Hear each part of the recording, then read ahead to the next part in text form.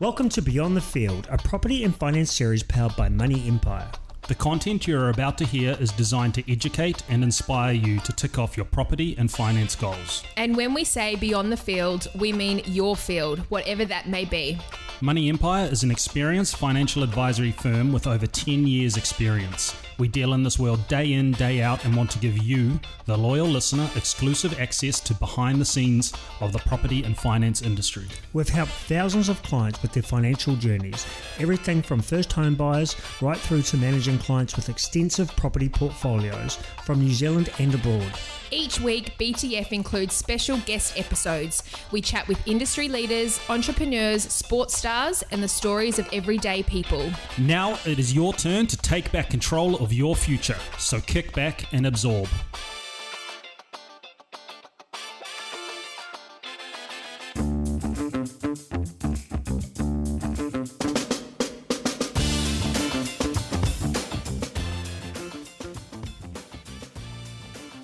My name is Kane Wallstrom and I'm here with Shane Rode, owner of Lateral Lawyers. How are you, mate? Yeah, very well, mate. Yourself? Good. Right, today I want to talk about legal property title types, which if we're looking at the basic ones, let's start off with freehold. So in your terms, explain to the listeners what this is. So it's the most basic form of title in the sense that there are no restrictions on your ownership by way of title. So for example, and the best way to explain it is by what it's not, and we're going to get to the other types in a minute. Cross-lease, unit title, which is strata and freehold, and leasehold property, they all have various restrictions or qualifiers as to how you could use them. Fee simple is you have an interest in the land and you own that outright. Yeah. Okay. So, and I suppose in real layman's terms, there are no restrictions for you on that property, really. There are no statutorily or common law imposed, so legal imposed restrictions on your interest in the land. There may be covenants, which we'll get to, and I understand, Kane, in another podcast, and other restrictions. But in terms of the type of title, the actual interest in the actual land, it is unencumbered or it's unrestricted. Would this be the most common property type in New Zealand? Oh, you've exposed my weakness in my knowledge base. I actually don't know. Okay. I don't know the answer to that question. It's probably between that and I would say cross-lease anyway. Cross-lease is particularly in Auckland, cross-lease is huge. I believe it's around 18% of Auckland titles. Let's get on to cross-lease then. In your terms, what is cross-lease? So there's a distinction between cross-lease being a cross-lease of a fee simple and leasehold land. So cross-lease of a fee simple is a freehold or a fee simple interest in land whereby one or more owner with their owner/lessor hats on will lease back to themselves as the owners of individual flats, the areas marked as flats on the title. Yeah. Okay. So the most common would be a shared driveway. What do you mean? What do you mean by that? So what I mean by that is if you've obviously got a house in front and then a house behind, and there's I suppose one driveway to enter that runs obviously into house one and then past that down to house two. That would be, I suppose, your cross lease in terms of the common usage of land on that plot. So the way, and forgive me for being legalistic about this, but we are after all lawyers, and that's why we're on here. The actual way to think about it is if you owned a fee simple and it was just your land outright, think about that as just having the house on the fee simple. Yep. With a cross lease, you actually have that same parcel of land. Yep. It gets subdivided and then you have two houses on there, say two flats plan outlines, and then the driveway you just referred to. Yep. The cross lease is a way of dividing it up. It's slightly antiquated. They don't do them anymore, but Auckland particularly is left with a lot of them, and they have a host of problems, as you're aware of. Absolutely. Okay, moving on to the next one, unit title. Unit title the Unit Titles Act, the latest iteration of the Act is the Unit Titles Act 2010, and that mandates or a response essentially to the perceived shortcomings of cross leases, namely a lack of clarity as to rights, areas that are owned by which owners, and basically a lack of prescriptive rules. So that was designed as a solution to the perceived issues of cross leases. Ironically, it depends who you ask. Yeah.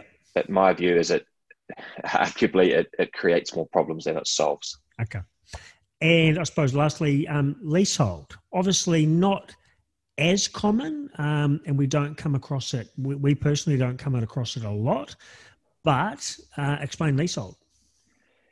Leasehold is the real, if we're talking about the different types of title, leasehold is the biggest red herring to look out for. Yeah. There's a lot of land in the viaduct that is leasehold, and it's distinct from the other types we talked about in the sense that there's no underlying fee simple or freehold interest. So with all the other types, with freehold/fee simple, stratum and freehold, or cross lease, you have an interest in the underlying land.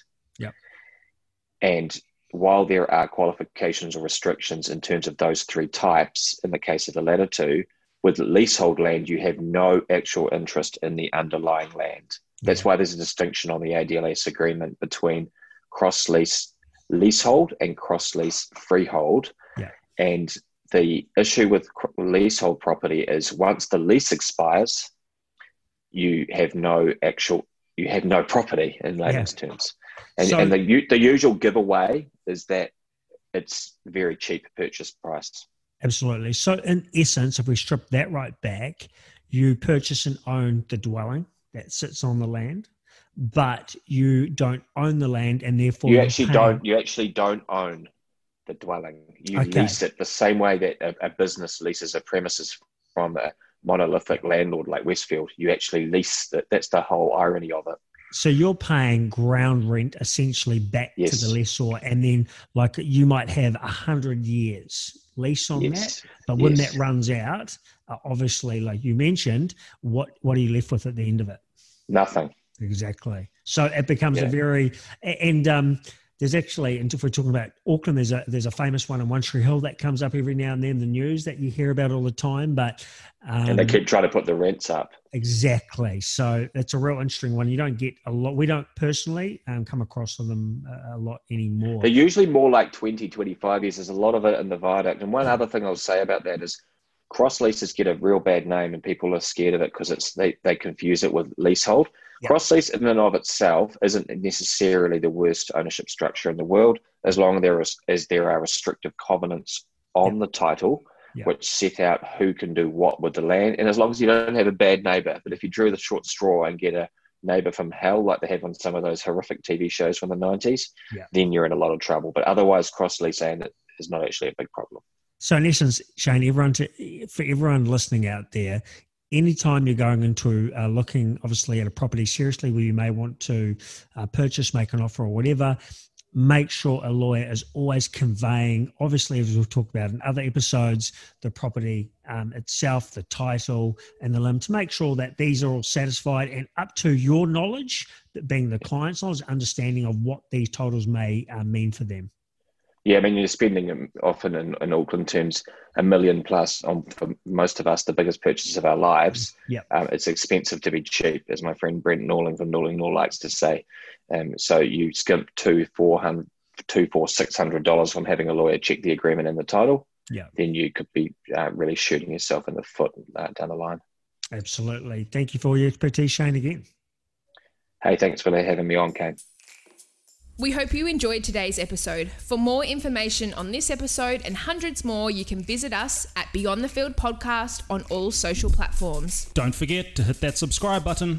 Now it's your turn to take control and build your empire beyond your field.